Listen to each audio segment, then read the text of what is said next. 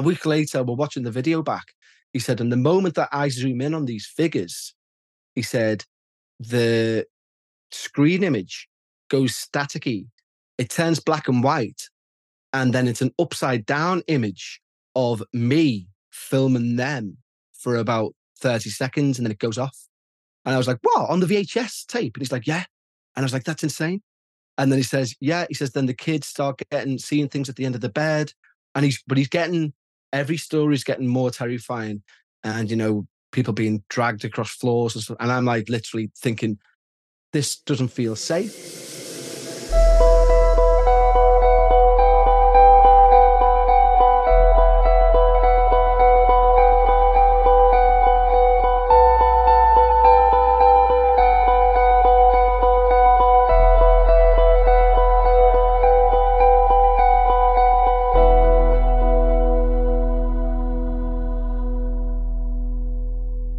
Ladies and gentlemen, welcome back to another episode of Your Ghost Stories. This week, we have the privilege of being joined by fantastic storyteller, Kev Eustace.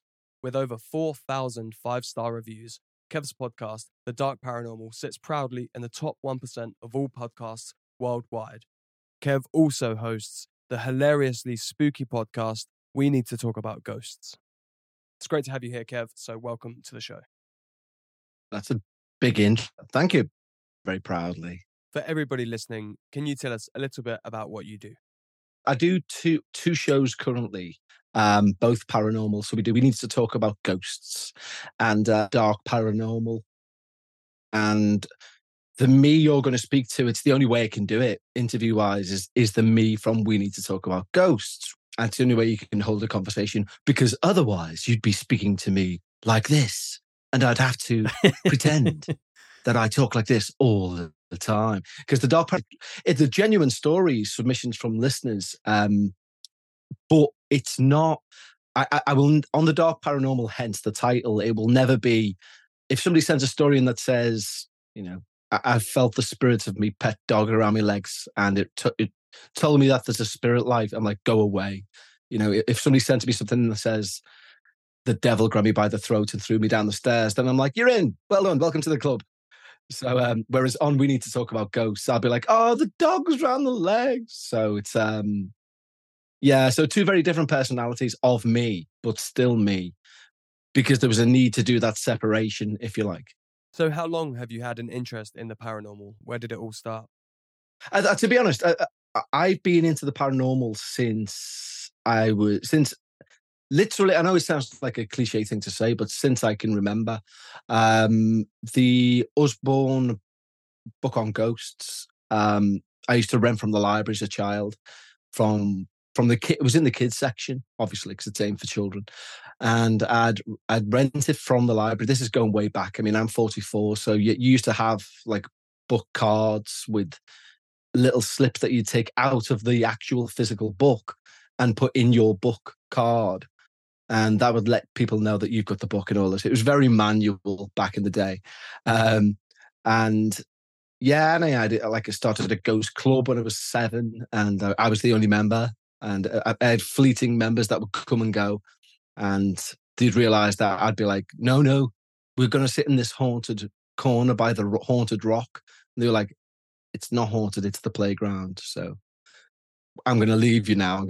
I quit the club, but I'd be like, I need another member. And then eventually you go through that sort of phase where every time I go anywhere, if I go to a hotel, if I go to, if I start a new job anywhere, or anything like that, it's my first thing I ask people, do you believe in ghosts? Have you seen a ghost? Is there anywhere haunted around here? What tales have you got? So it's all encompassing, really. It's funny, you can't see it on this. I mean, I know that they can't see it anyway, but just to the left of me is my partner's bookcase, and she went to Greenwich University and got a master's degree, and hers is all like, there's Bill Bryson in there, there's, what else is there? Modern philosophy, there's Sebastian Faulks and all this. And on the right is my bookcase, and my bookcase is Ghosts and How to See Them, Palmistry 101, Colin Wilson Mysteries. There's two very different styles of bookcases, the same size, completely filled with the same amount of books, about maybe 200 books. But she's a complete skeptic, and I'm a complete believer. And I'm sat in kind of the cloud in the middle when I record normally. Have you given up trying to convince her, or are you always sort of say, hey, have you heard this? Check this one out. Well, she joins me on We Need to Talk About Ghosts. I challenge her to do to find a story. Well, I say I challenge her. I pass it to her normally, but I'll find a story on Reddit, and it's quite funny because I've recently started recording from a studio space in the city centre, just because it wasn't fair on my partner. Because I used to record all the time from here, which is the house, but I only do interviews in that from here now overnight. And the reason I tried to get somewhere more permanent was because when I'd record, she couldn't move because it's a quite old house. And if she went to the toilet or if she turned on a tap downstairs, there'd be murder. And it wasn't fair. So I had to like move out basically to record. But I do I give her I'll find something on Reddit. Sorry, what I meant to say is it's quite funny because it's kind of a professional sounding podcast. We Need to Talk About Ghost up to a point. And then I talk to Becca, who's my partner, on a handheld recording device because I have to literally follow her around the house, trying to get her to talk to me about ghosts. And she's not interested in the slightest, but she'll give me 15 minutes a week to talk about a story on Reddit. Like we have an ongoing joke where I'll try and quiz her. And it's quite funny, because she always goes, it's always Janet from Enfield. That's the answer to every question. And I'm like, it's not. But like she's corrected me a few times now. Her knowledge has really gone. For a skeptic, she could hold her own in a room full of believers. It's quite interesting. Have you ever been out on your sort of own investigations or with a team?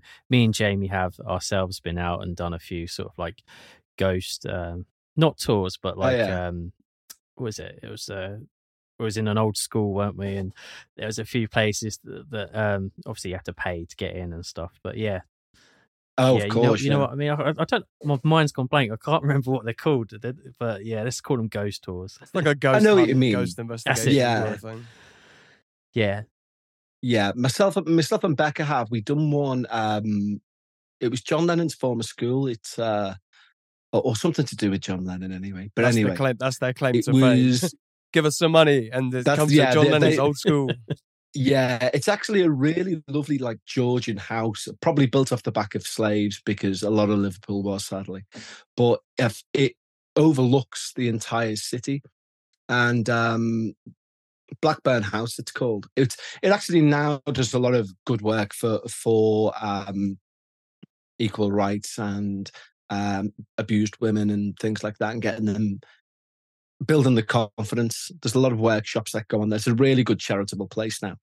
But when we done our ghost hunt there with this team, there was like 20 of us, and it was it wasn't as like, you know, when you pay for these tickets, you think, oh, it's going to be me and you and a load of equipment, and it's not. There's like a tribe of you going from room to room. And there's always some Wally there who's going, and you're like, oh, for God's sake. They were like, the two hosts, one said, does anyone want to say anything or ask anything to the spirits of the room? And this young girl went, yeah, she was serious. Like, she went, I actually think I'm a bit psychic. And I often get responses to when I knock. And the girl's like, okay, do you want to try and knock? And she went, yeah, if you don't mind. So the girl goes, and I whispered in my partner's ear, does she only get ghosts of like milkmen and window cleaners? Because it was a pure window cleaner knock. But we found that hysterical. That was the highlight of the night.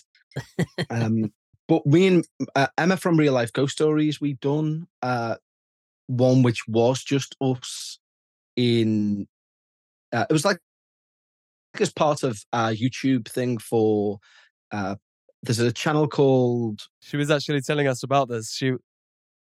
We had her on literally about a couple of weeks ago, and she was saying it's called Haunted Hotel or something, right? Haunted Hotel, yeah. And yeah, she said you guys went along and she told us about it. Sounds yeah, awesome. we had a ball, and she's great fun. I love Emma, she's boss. But funny enough, her being like much more skeptical than me, she experienced more than I did. There was like a weird, whether it was clever editing or not, I don't know, but there was a weird moment where I was walking around this doll in our alleged haunted room, which was sat in a pentagram, of course, and nothing's going on. But meanwhile, she was lying on this bed, and something kicked her from underneath, which was really weird. And I was like, I'm the believer. Let stuff happen to me.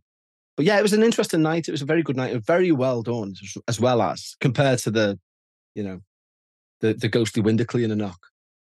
It's not to pick those guys apart at all. I asked Emma the same question. But do you think those guys are kind of have maybe a hand in some of the things that happen? Or do you think they are 100% legitimate? You know what? I'll be perfectly honest. I think they, on the night when you go and do that, the stay with them, I think they're 100% legitimate. But obviously, like us, like you guys, like anyone who's trying to make a content creative driven thing, they can be quite clever with the editing of the episodes. But what takes place. It was kind of I mean, she will have told you, no doubt, that we had a baby crying. And could it have been from somewhere else, outside even, maybe? But for me, what was the weirdest thing was a REM pod. You guys will be aware of what those are, obviously, and your listeners should be as well, I imagine, if they're listening. But it's kind of a proximity device that goes off, that ghost hunters use. You see them on every ghost hunting show. So if you approach them, so they'll leave one in the hall and it'll go off by itself, and they'll go, it's going off in the hall and no one's there. One of them went off at a very peculiar time. And everyone was accounted for. It's all on camera, and it was very interesting. So, let's put it this way. We started off meant to be staying in two separate rooms. And in the end, we had a chat and we were like, listen, completely like above board. We'll both stay clothed, but I'm not sleeping alone tonight because I'm terrified. So yeah, but it was good fun, and they do a good job. I think, as I say, there could be some clever editing going on. I don't know, and if there is, it's only for effect. But the experience, in my opinion, was genuine. Your ghost story. Your ghost story. So, Kev, being a self-confessed and prolific believer in ghosts, have you had any other experiences that have really stuck with you? Yeah, I've had loads. Well, I say I had loads, and then when I try and think of them, I go, oh no. I've had stories told by family members that I believe. Let me put it that way. To me personally, the closest I've got to it is I've had an out-of-body experience, an intentional one, when I was trying to do it. And it scared the life out of me. And not because I've seen anything or anything like that. It just, in a nutshell, a friend of mine was a tarmacker, and he was working somewhere in Wales on a big stately home. And he says he stole this book about astral projection and how to get there, it was called. And it was by the Aquarian Press. And he said, you're into all this. Do you want it? Like, I got it for you. Like, I went, yeah, okay. So I skipped to the chapter on how to do it, as you do. There was like 5 chapters before, all like the dangers, how not to do it this way. Don't do it like this. This will terrify you. Make sure you're prepared for this. But I skipped that and went to how to do it. And I was 16 at the time, and I just lost my mother and going on, and I wasn't working at school. And I was sleeping on the top bunk of a room shed with my brother at like 4:00 in the afternoon. And one of the methods they say to do it is to look at a carriage clock or something and close your eyes. And as you hear the click, visualize the hand moving and open your eyes and see if you're right. And if you're right, then brilliant. And wait until you're in sync, so that when your eyes are closed, you're still seeing what's happening.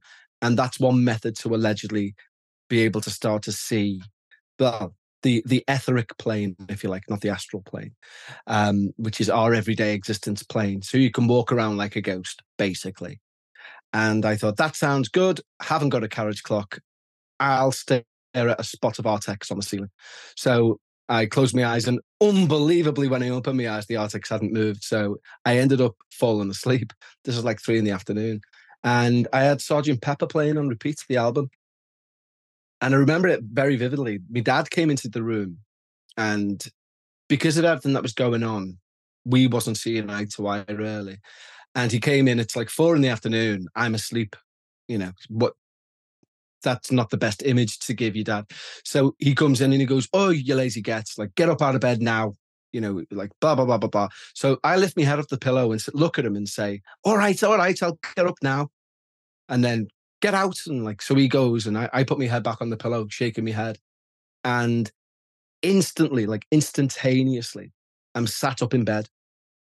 And I remember thinking, I don't remember the journey from pillow to here. And before I could finish that thought, I was lying back with my head on the pillow, and I couldn't move. I was complete sleep paralysis, if you like, or what's being described as sleep paralysis. But this wasn't sleep paralysis. I was fully awake at this point. I just couldn't move. And I had pins and needles from the top of my head to the bottom of my toes. Slowly, the blood and the circulation started moving. It was the weirdest sensation ever.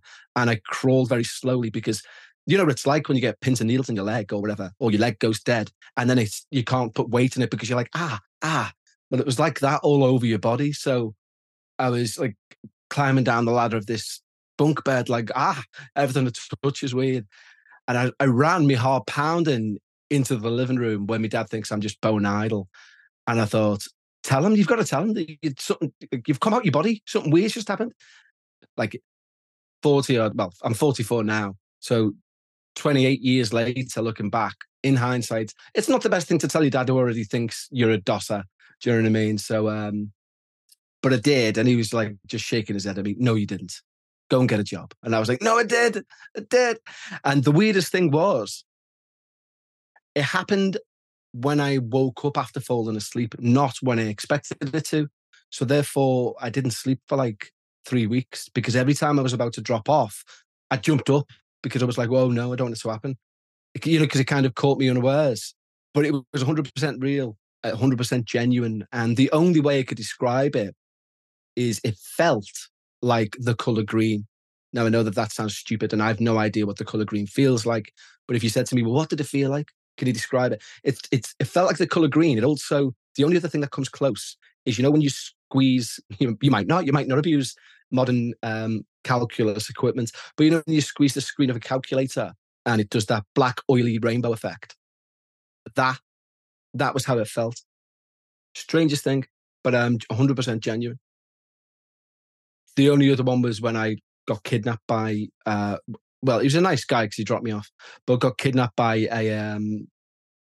someone who I thought was part of a group that we were with. I arrived late and he wasn't. He was just a very quiet weirdo who was sat by us. But it was like an audition for a play, and that I'd went to when I was meeting the cast. And this guy listened to everything that had been said. He was sat to the left of me. And what had happened is, during the introduction, someone had motioned towards him and said, Steve does the sound. And I was like, oh, okay. And when towards the end of the night, I obviously say, does anyone believe in ghosts? Let's tell some ghost stories. I've never met you before. Tell me your stories, blah, blah, blah. When we came out of this cafe at like 11 at night, they all went one way and I was going to Lime Street to get the train on my own. And this guy comes out and says, I couldn't help but hear you say you live near where I live. Do you want a lift? And to me, this is Steve who does the sound. So I'm like, yeah, brilliant. So we get in the car and we start driving. And he says, I couldn't help but overhear you said you into the paranormal and stuff. And I'm like, oh yeah, I love it. And he went, see, I've got something that I really want to tell you, but, and he starts like rubbing his chin and he's like, but I don't want to pass on like the bad juju sort of thing. And so obviously I'm like, you've got to tell me now, like, this sounds amazing. So he goes, all right. He said, but you got to promise me you won't tell anyone. I've told literally fucking everyone that I've come into contact with. Because he went to Glastonbury, not the festival, just the place, on holiday with the kids and his wife. And there was a moment during them playing, he had an old VCR tape recorder and he's filming them playing. And he notices on the Glastonbury tour behind them, white figures moving around moving around the tour in a circle. So he lifts the camera up, points at them, zooms in. He said, and when is it? But he's driving, and he's telling me this, and he's getting more and more like het up, and he's like, his eyes are going wide, and he's like, and when I zoom in, one of them stopped and looked at me, and I went, no, and he's like, yeah. He said, so I just looked back at the kids, like, and thought, oh my God, that was weird. And I went, oh my God, that sounds like really strange. He went, that's like the start of the story. So I'm like, oh, good. And there was just a vibe from him where it was like, I don't feel safe. Do you know what I mean?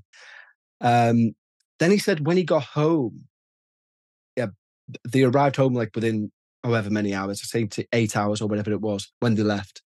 And there was an unpostal marked envelope pushed through his door, which had, it was either dead insects or nail clippings. I can't remember. And my brain will embellish facts. So, but it also had more importantly, it had the message, you've seen something you shouldn't have seen. And he was like, oh, so he said, so I didn't know what it was. So a week later, we're watching the video back.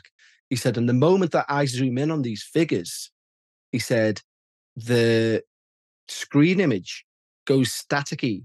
It turns black and white. And then it's an upside down image of me filming them for about 30 seconds. And then it goes off. And I was like, what, on the VHS tape? And he's like, yeah. And I was like, that's insane. And then he says, yeah. He says, then the kids start seeing things at the end of the bed. And he's getting, every story is getting more terrifying. And, people being dragged across floors and stuff. And I'm like this 17-year-old lad who's literally thinking, this doesn't feel safe, even though I allegedly know you. And it got to the point where when he's like, what street do you live in? And I'm thinking, you can get to F, mate. So I said, just drop me by Asda, I'll be fine. He went, are you sure? I went, yeah. And I live miles away from Asda. So he drops me at Asda and gets off. I ran home saying the Hail Mary, being the very plastic Catholic that I am, like repeatedly. And the next day, the chess, that's because I'm looking at a book with the word chess on. The playwright was a guy called Carl, and he called me, he lived in Kirby, and he called me and he was like, he was basically telling me I didn't get the part from that meeting. He assumed by my voice, because it was very low, that I was some meathead. And I walked in with these little round John Lennon glasses on and like a curtain part and me, hello. So he was saying, yeah, you're not what we envisaged for the part. And I went, I said, that's fair enough. I said, I gathered that, really. I said, to tell you what, though, that's Simon who does the sounds, a bit of a weirdo, isn't he? And he was like, Simon wasn't there. And I went, he was, he gave me a lift. And he went, who? He said, I promise you he wasn't there. I said, well, who was the guy sat next to me then? He said, on the left. I said, yeah. He said, I don't know, he was there when we got there. I was like, no way. I said, so some random fellas just earwigged the entire conversation and then offered me a lift and divulged the most terrifying story I've ever heard. And he was like, yeah. I was like, oh my God, that's amazing, but terrifying. And I'm lucky to be alive. So yeah, it was, so they're my two personals. Did this dude have a crack pipe in his car? You know what? I'm I'm clearly not, because I'm just belting it out now. But I've mentioned it on many, like I've told that story on Jim Harrell's Campfire. I've told it on my show a few times. But every time I say it, part of me kind of thinks, like, crap, what if he's clearly into the paranormal? Do you know what I mean? What if he's listening to this and thinking, right, okay, you think this was all a joke? Right, well, I'm coming to get you, sort of thing. So I'm always like, every time I say it, I think, oh, shit, I shouldn't have said it. Why didn't you say the other one? So never mind. He's coming for you. He's defo coming for me. If I disappear suddenly off the face of the earth. He's waiting for a special episode, like you're a real special number, and then he's going to take over and record the episode with you as a puppet. Yeah. And then send you his toenails in the post. Yeah, there will definitely, I'll put it this way, I'll be strapped to something on Glastonbury tour at some point in the near future. I mean, that does sound like a really, really sort of like creepy encounter, actually. it's weird. I mean, I've had like weird, creepy encounters with people when I used to work at McDonald's. I remember one guy serving this customer, and he knew my name. And he just seemed to like know so much about me. He's this older guy, and he knew so much about me. And I just remember like my mind was like blown. Like, who the hell are you? Is this guy been stalking me? But I can't remember what he said. But I remember he said something, and it sort of resonated with me. Like, how would he know that? And then I never saw him again. I can totally relate to that as well. So this happened probably about 6 months ago. So, or just before, it's probably about 8 months ago. And I was just in a McDonald's with my partner, and we were just waiting around, and there's this guy there just acting weird. You know, you just around some people, you just feel really uncomfortable, and you know, you when people are acting weird in public, you obviously try not to look as much as possible, but you want to like kind of look and make sure you're keeping your distance and you don't want to be anywhere near him. But yeah, this guy was like, have you ever seen the film Little Nicky with Adam Sandler? Yes. So you know, like when they come up to Earth, and like the brothers come up to Earth and they're really evil and they're taking over all these people. Yeah. This guy just reminded me of that. Like he was just like the devil or the devil's son. And it was just crazy. And it was like, he didn't know how McDonald's works. He didn't know how the touch screens worked. He didn't know anything. And then he just walked back to his RV and he's got talking to me. And it was just this, I don't know, just got this Little Nicky vibe from him. And yeah, it's totally know what you mean. Just meet these people in public and you're like, dude, like there's something up with you. Like, yeah, I don't know what it is. I mean, that one yeah, sounds more terrifying than Nigel's one, because Nigel's one sounds more, I don't know, it sounds like more like, yeah, it's more innocent than this. Like this guy who's like, it's more innocent, semi-aggressive. Yeah, you call this cash, you say, sort of thing. Yeah, and it's like, oh, it's just like, dude, you're like, it seems like you're from hell. What are you doing here? Like, well, you just get this vibe. Yeah, I mean, interestingly, in Nigel's case, and I'm not saying this is the case, but I'm into the paranormal because my mother was into the paranormal, and she had loads of experiences. And her mother died when she was like 1 or 2, I think. Anyway, she never met her. But one day she was in a shoe shop in town in Liverpool city centre, really early in the morning. And she was trying to decide between these 2 pairs of shoes. And this woman on the other side of the rack, if you like, walked around and said, like, tapped the yellow ones and said, "Don't buy them, love, they don't suit you." And my mum, being my mum, like, didn't just say, "Who the F are you?" She was like, "Oh, okay." And just put them back and tried the other ones on. But as she's trying them on, she thought, how cheeky is that? Just to come up to someone and say, "You don't suit that," and get off. So she said she put the shoes down, walked out of the shop, and this woman was gone, completely disappeared. Anyway, she told me auntie about it. And my auntie was like, "Describe her." And she did. And she was like, "That's your mum. Your mum was with you in the shop." And so it's interesting. It makes me think of wonder about Nigel's story, whether it was, some sort of possible relative. You never know. Yeah, it could have been. It's funny. I had a friend who didn't live there, obviously. He worked in Philpotts, and I don't know whether you got it where you guys are, but there's one in town. And he one morning was opening up, and he was work shy, to say the very least. And one day he decided he didn't want to be in work for the full day. So he thought what he'd do is he'd lock himself in the store cupboard. And when the next person came in at 9 o'clock to do the remainder of the opening up, he would bang furiously on the door and say a ghost pushed him into the cupboard. And he can't stay here because he's frightened out of his wits. Now, the joke was kind of on him because he'd done that at 8:30 and he couldn't find the light switch. So he spent half an hour in the dark. And to quote him, he said he was genuinely terrified. He said it wasn't an act when the person turned up. He was like, genuinely, "Oh my God, thank you for letting me in." A ghost punt at the end. I was like, oh my God, why don't you just say, "I'm going home, I feel sick"? Why do you have to have these elaborate ruses that involve poltergeists? I don't know. That's one way to do it. Yeah. It's going to guarantee no one's going to question that, are they? Your ghost story. Your ghost story.